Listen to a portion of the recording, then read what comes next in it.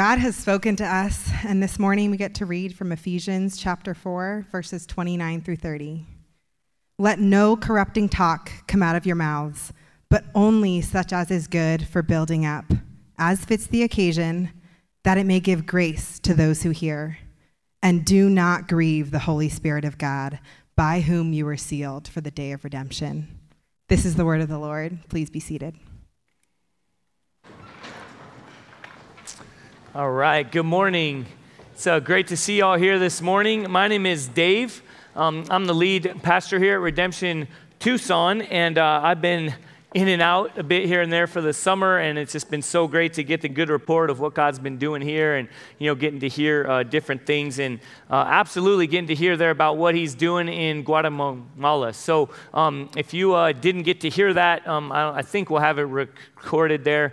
Definitely encourage you to hear that. I was certainly blessed just by that, by hearing their report, and those were great things, and.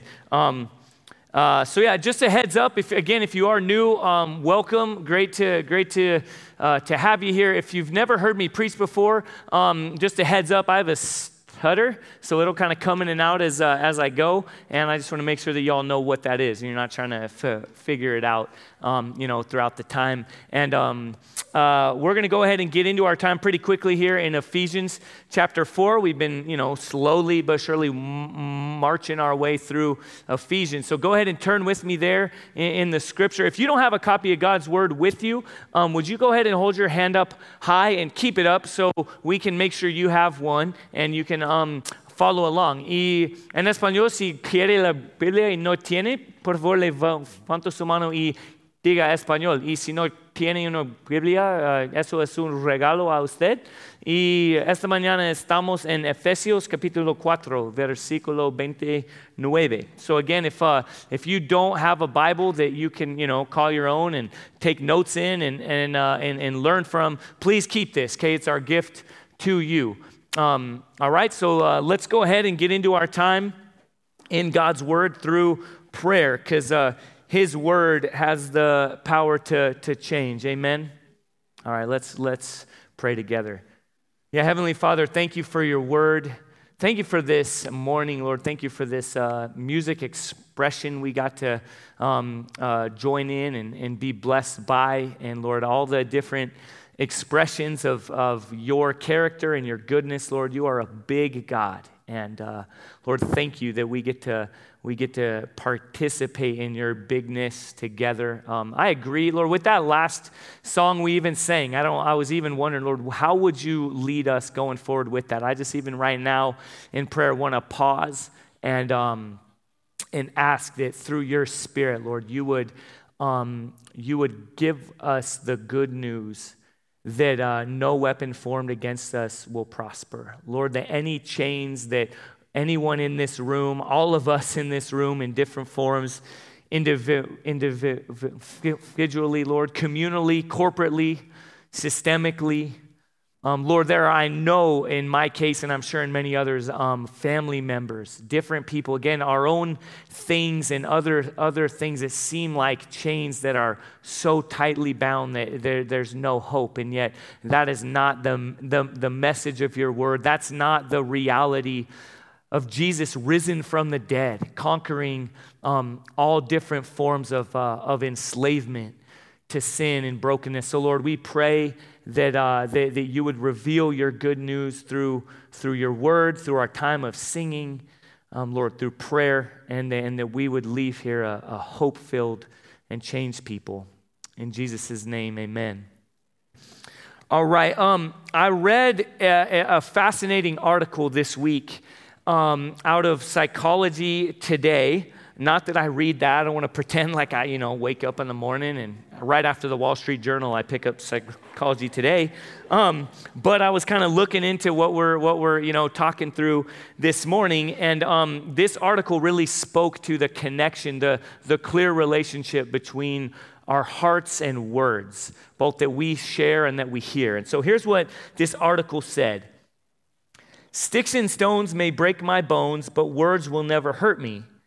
We all know how untrue that childhood incantation is. Words do hurt.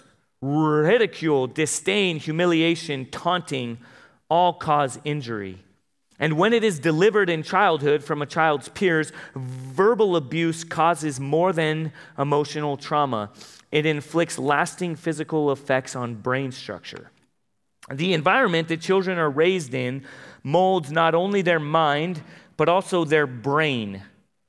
Words, verbal harassment from peers, and as a previous study from these researchers showed, verbal abuse from a child's parents can cause far more than emotional harm. Early childhood experience can either nourish or stifle brain development, and the consequences are physical, personal, and societal.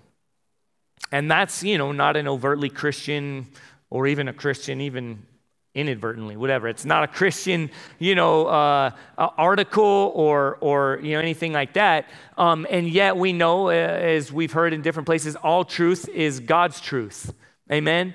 God, and so if something's true, and in fact, I've heard this, and it's we were even in a conversation with a friend earlier this week that so often this false dichotomy is created, kind of science versus faith or things like that. And we have professors of science here in our church, and would absolutely push against that, and different people in undergrad or graduate school, studying different sciences and things. And what we find, like this here, is that there's what we discover scientifically is what God has known and often case declared to be true all along. And we kind of learn and understand how it all plays out. And so what we see here, that last sentence there, is that the effects of words said to us, good or bad, they can stifle or affect brain development, and the consequences are physical, personal, and societal.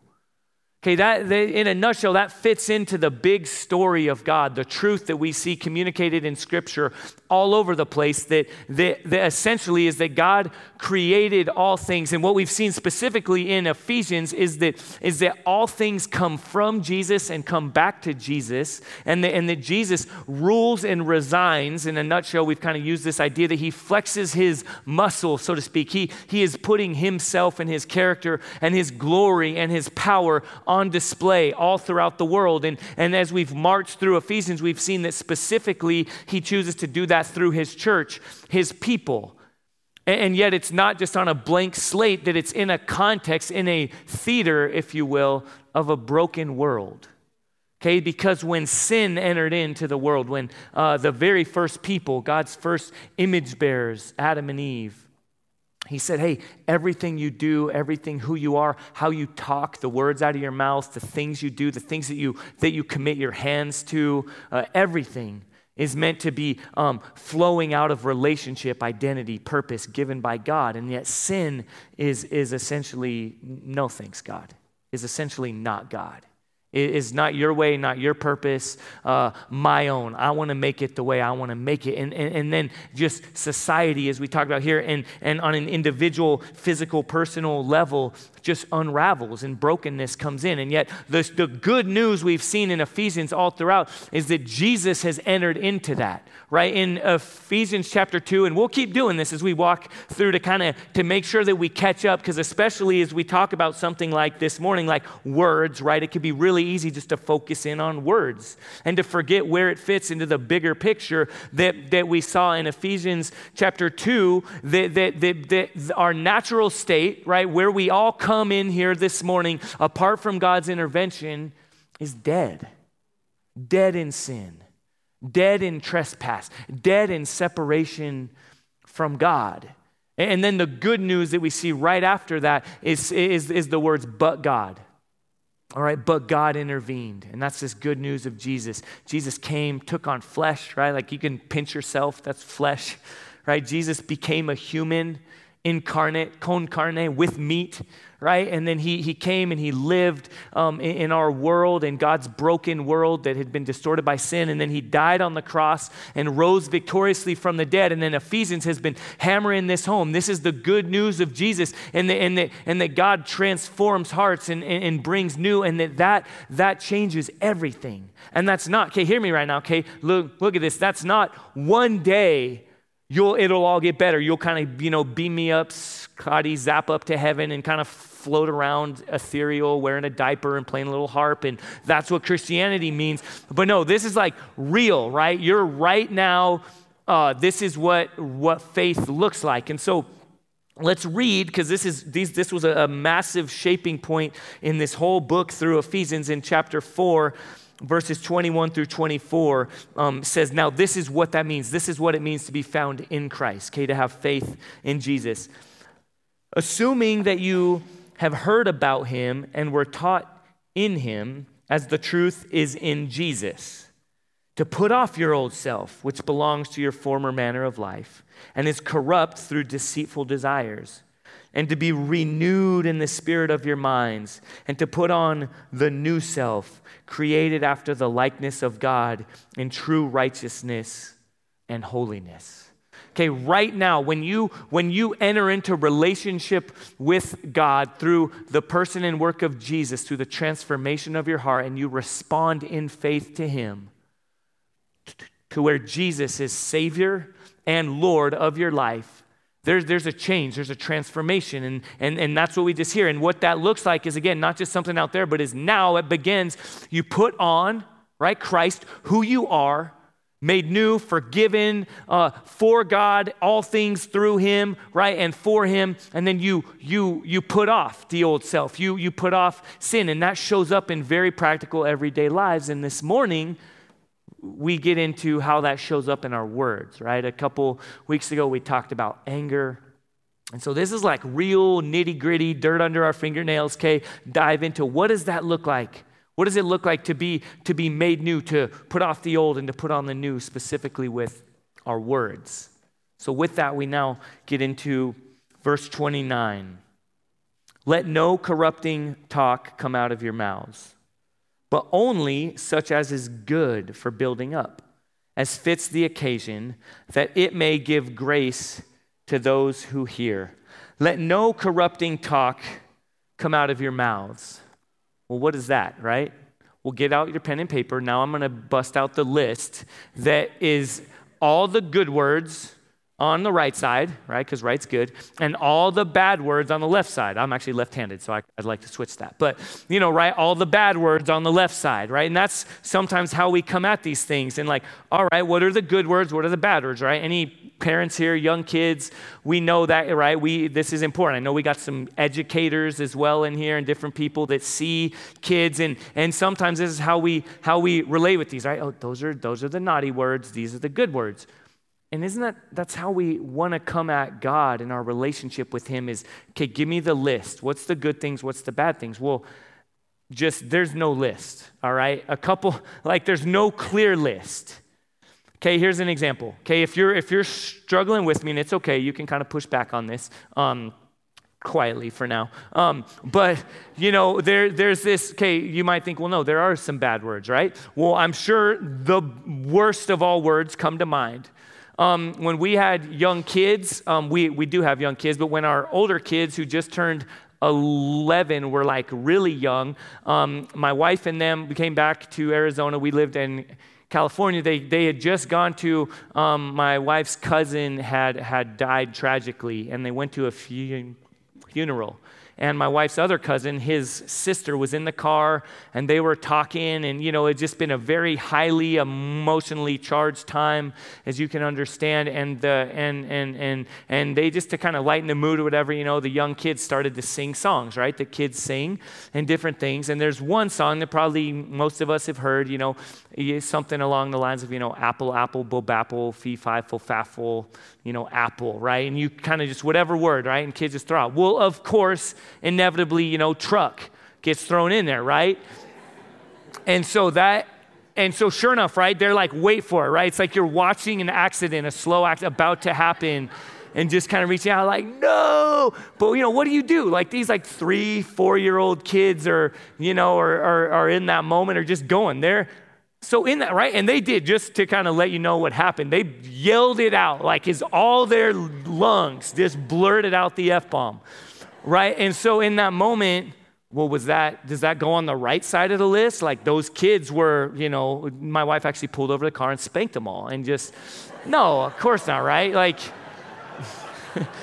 right? No, that's not how it went down. Like they just kind of, her and her cousin kind of cringed together and like, all right, well,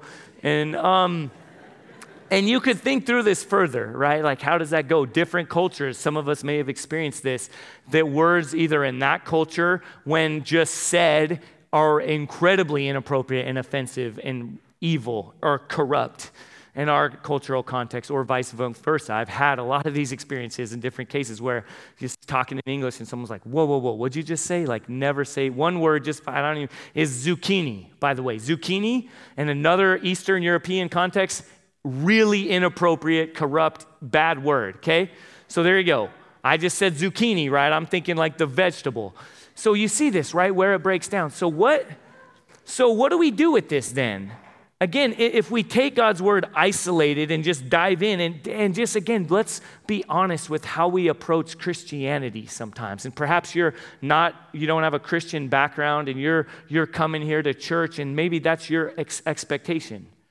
And perhaps that's how you've experienced faith, is like, oh yeah, you get a list. All right, I'm going to come and hear about the list this morning. No, God is the great cardiologist. Okay, he's about hearts. Amen. He's after something much deeper than this word counts and this word doesn't. All right. And so how do we approach this? Well, like we've done all along, right? Like we've talked about with anger, right? He says, be angry and do not sin a couple of verses ago. It's like, well, how do you do that? It's the same idea.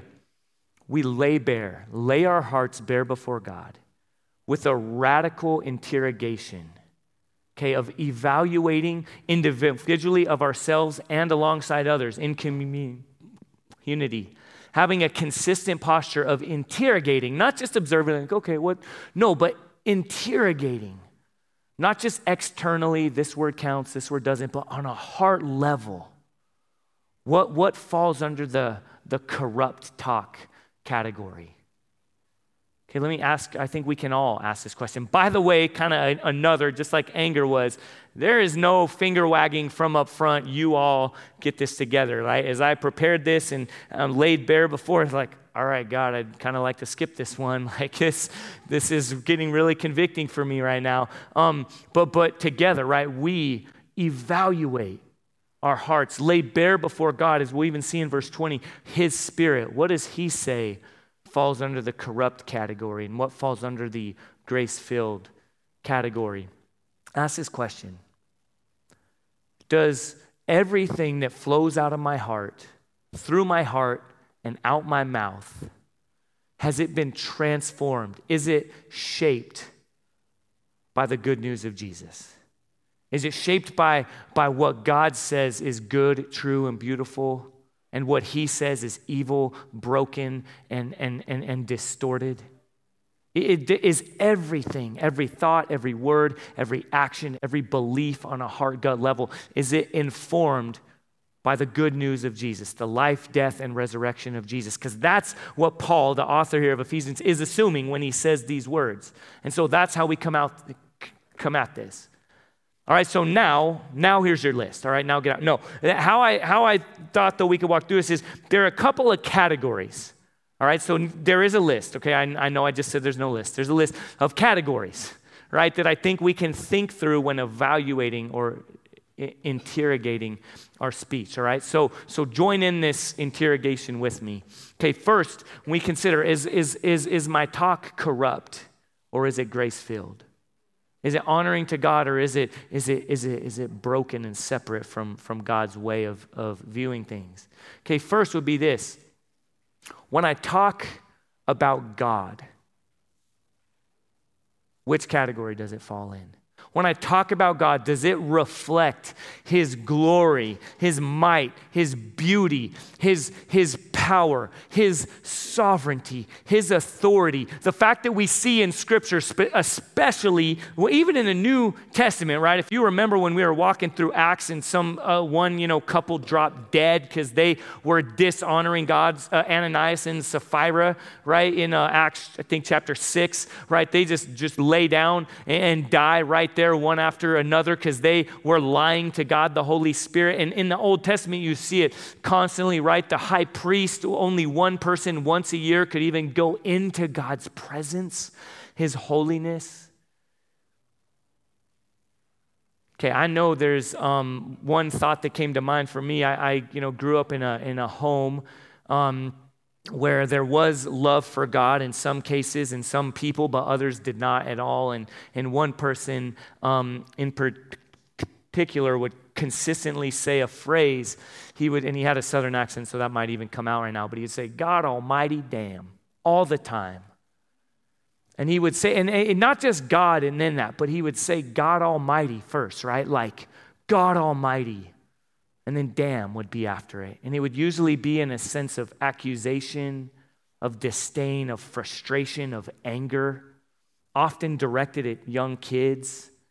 "Oh man, you spilled your milk. God almighty." And some of us, right, that seems like, oh man. Like I think I even heard an audible gasp, right? But then you think, well, how much just, and we struggle a ton in our house. We talk about this, oh my gosh. Right? Oh my gosh. Well, it's not, oh my God. Like that's better.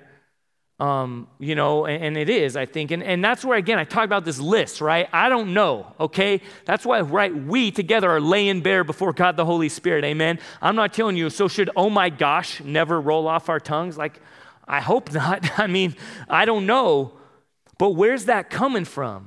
Right? What's the heart level that's fueling that? When it's, again, I don't know. I do think there could be times when it's, oh my gosh. I personally, oh my God, is a little too close, right? It's a little too close to like, I don't know. That gets us in the habit. That lets us swim in the waters that begin to bring down my view of God, my understanding of God. Who is he? All right? So let's get a little more uncomfortable together as we continue on. God, second of the four kind of categories is God's creation or God's economy. All right, what that means, I think, is that was a broad category of what God says through his word is again, good, right, true, beautiful. And what he says is horrible and evil and sinful. And should cause trepidation. One example of that, right, of God's creation and God's economy that I think we just kind of are torn back and forth from is things relating to sex and sexuality. Often when you think of language and how God described how women ought to be talked about, how the human body created in his image, Psalm 139 so beautifully paints this picture of God's oversight and intimate design of the physical body. And yet how men and women, we just get really numb to just over-sexualizing in our culture and just throwing out things and even celebrating things that God says, man, that's broken. That's a distortion of how I created sex and sexuality and intimacy to be given. And we just kind of grow numb and participate in this. Well, again, one example I mentioned earlier, the F word, right? What that's connected to or related to marital oneness between a husband and a wife under covenant before God and to one another. And it's just thrown out to describe anger, enmity, hatred, and it let no corrupt talk flow from your mouths. I think as we interrogate, we see where we do that. Another example that, again, this is convicting to me. What the hell? Hell yeah. These kind of things and just throw it out there. And man, as we read scripture, I know this is heavy, right? You're new, welcome. Welcome to, we're told in scripture, hell is where people consciously live for all eternity, separated from their maker, where all goodness Even right now, we all experience what's referred to as God's common grace. The entire world experiences that. Well, hell is a place that on the final day when all stand before Jesus and those who name the name of Christ, who have put their faith in him, will hear, well done, good and faithful servant, come into my kingdom, enter into my presence for all eternity, and it's glorious and good. And those who have not, those who have consciously rebelled against him and turned away from him will experience judgment, separation from God in hell. And I don't say that flippantly. I don't say that. It's true. It's God's word. And how have I participated in just bringing that reality down a bit with hell yeah, hell no. God's creation on every level. Okay, second, I think another category is God's image bearers. All people, okay, this isn't just Christians, okay, let's kind of turn the look at more and more on ourselves. I remember when I was a young kid, and perhaps some of you could different things like this, I remember hearing things, I can't go down and explain it too much, but I remember like I dressed a certain way. I kind of grew up in early 90s, late 80s kind of hip hop culture and more of an inner city, and usually sagged my pants. Probably looked ridiculous. I was a little scrawny white kid, but still I just kind of walked this way. And I remember people telling, hey, turn your hat around. Like you're going to look like one of those thugs. And this is in church context. Hey, pull your pants up. Like you look like one of them. You're like one of those people. Right? Sometimes, especially in Christian context, we can start to evaluate who we can use words of disdain and hatred toward and who we can't. Okay, well, if it's in the church, if it's, Christians, we got to be nice and use church words. But when we're on social media, we're again in church and we're trying to steer people in the right direction, maybe even well-intended, but it's like, don't be like that. Don't be like one of them. Or we talk about a different political party, wherever you might land on this, right or left, and we just think, all acknowledgement that these are people created in God's image can just be thrown out the door. Amen? That's broken. That falls in corrupt talk. And then final category, God's people. Okay, because again, this whole part here in Ephesians, if you're looking at it and you just look up before, all of chapter 3 has turned a corner and has gotten really, beginning in end of chapter 3 and then into chapter 4 has been now about this is how God's people function. This is how you relate with the world out there, and this is how you relate with one another. And you might be thinking, no corrupt talk flowing out of Christians' mouths about each other. That's crazy, right? There's no.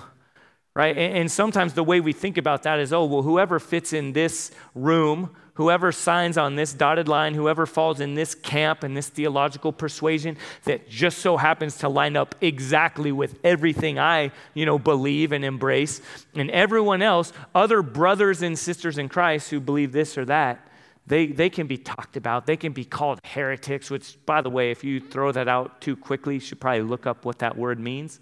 You're in danger of being one yourself if you throw it out really loosely and inappropriately. Okay, so we do that. And let's get, I talked about my kids, right, in the van singing apple, apple, bapple, right, and that kind of thing, and that word actually split.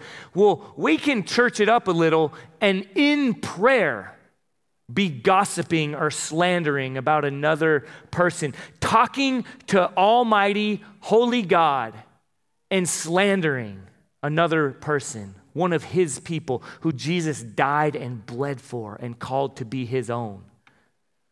Let me read. I just read this actually the other day. I don't have it up here, but what does this look like? I think like gossip, slander, other theologies. This word I just happened to read in Proverbs as I was kind of reading through the Bible. In Proverbs chapter 26, verse 20 says this. It paints this picture of what corrupt talk among God's people can produce. For lack of wood, the fire goes out. All right. Okay. Thanks for that. I knew that. But it's connected to, that's to kind of get our minds, imaging something. Okay. Right. You can all picture that, right? You don't keep adding fire, the fire goes out, or adding wood. And where there is no whisperer, that's a gossip, quarreling ceases. where there's no corrupt talk, where there's no just embracing of gossip and slander and, oh yeah, hey, be praying for so-and-so. Did you hear? And then fill in whatever you want, because I said be praying for him on the front end, right? Let no corrupt talk flow from our mouths in every way. Well, why? Again, coming back around, because it's directly connected to our hearts. All right, do we all agree on that? Can I get an amen? Your words come from your heart. All right, say that again. Where do your words come from? Your heart. Okay, just to drive it home a little more, let's hear some words from Jesus himself in Matthew chapter 12. This is what he says about how speech is an indication of the heart. How can you speak good when you are evil? For out of the abundance of the heart, the mouth speaks. The good person out of his good treasure in the heart brings forth good. And the evil person out of his evil treasure brings forth evil. Right? Your words flow from your heart. Now that we've gone into that, we get into verse 30. Because maybe like me, you're reading through and you read verse 29, you're like, all right, cool. There's the good list. All right, nothing corrupt. I'll figure out what all those things, what falls under that category, right? Don't say bad things. And now Paul's going to say, but say good things, right? So here's the list. But he doesn't. He kind of throws us a curve, right? That's a baseball term for some of you, that don't know those things. So he kind of throws us for a loop. And he says, do not grieve the Holy Spirit of God, by whom you were sealed for the day of redemption. Why would he say, evaluate your words, interrogate your words, and then follow it up not with, those are the good words, here's the bad words, but he just goes right to, so you don't grieve the Holy Spirit. Because again, as we just read, what comes out of our mouth is directly related to what's going on in our hearts. Because that's assumed. And so he says here, don't grieve the Holy Spirit. Well, let me again, lean in with me on this for a moment. If you are a Christian, or if you're not and you're here today, and I pray that God is doing a work in your heart and drawing you into relationship with himself as he reveals his glory and his radical love for you, then what happens is when you come to faith, you enter into relationship with God. Language is used if you go from death to life. Okay, picture when someone is baptized, and this is how we go about it here. You enter into the water and you come out. It's an image. You are now dead to sin and alive to new life through faith in Jesus. And then what happens, and we saw it in Acts chapter 2, Jesus promised, he said, hey, it's in Acts chapter 1, he said, it's good that I leave, by the way, right? And how all of us, if Jesus physically walked in through the door, we'd be like, this is good. All right, finally. And it would be good. But when Jesus' closest followers were with him and they're like, Jesus, all right, here we go, right? Let's usher in your kingdom. He says, no, it's good. I'm actually leaving. They're like, wait, what? He's like, all right, I'm going to ascend to the right hand of God the Father. And that's what he does. And then he said, I'll be back, right? Like Arnold Schwarzenegger says, right? But he was the original Jesus. He said, I'll be back. And then he said, but it's good. Before I come, here's what I'm going to do. I'm going to send my Holy Spirit. I'm going to send the third person of the Trinity. Jesus didn't say this exactly, but this is what he's summarizing, what all that he's saying, the full picture. He says, the Spirit will come and will dwell in your heart. Right? The fulfillment of the promise from Jeremiah chapter 31 in the Old Testament, that God's Spirit his word would now be written on our hearts. So if you come to faith in Jesus, you have been sealed by God the Holy Spirit. So your words reflect what has a radical, miraculous work of God in your heart. So what do we do with this? Do we leave here with the good list and the bad list, right? The naughty and the nice, and what do you just ask yourself? Do I say a lot of naughty things, right? Or no? You evaluate. Do my words reflect a heart that has been transformed by the good news of Jesus? All right, if you've never put your faith in Jesus, if you say, no, they don't, and I don't even know what that would look like. My heart doesn't have good things, and so my mouth just, acts accordingly. then I encourage you. We'll have people in the back to pray. You could indicate on a Connect card that you want to talk more about this. God's radically concerned with your heart. As you interrogate and evaluate your words, it's more of an interrogation of laying your heart bare before God. Okay, and He's calling you to faith in Him.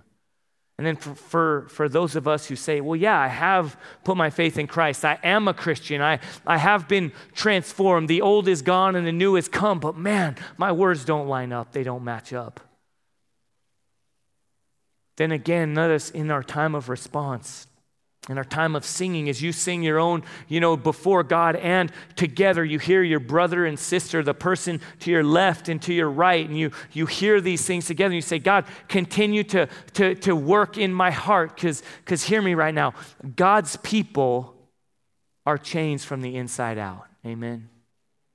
So let's continue to evaluate what He's doing on the inside, so that we can understand and grow as people where our hearts, because the heart that is so saturated in grace results in words that are flowing with the good news of Jesus, with how we talk about others, with how we talk about ourselves, with how we talk about God, about God's economy, God's image bearers, and other brothers and sisters in Christ. Amen.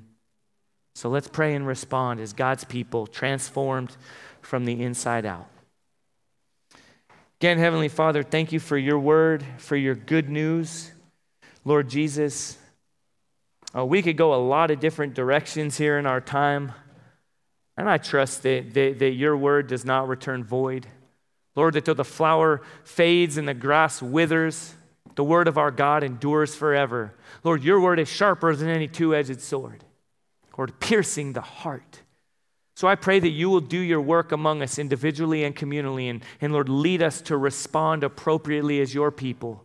Lord, that we would be a people, when we talk about all of life is all for Jesus, Lord, that we would be a people whose lives reflect transformed hearts. Lord, a people who are transformed from the inside out by the good news, the person and work of Jesus. In His name we pray. Amen.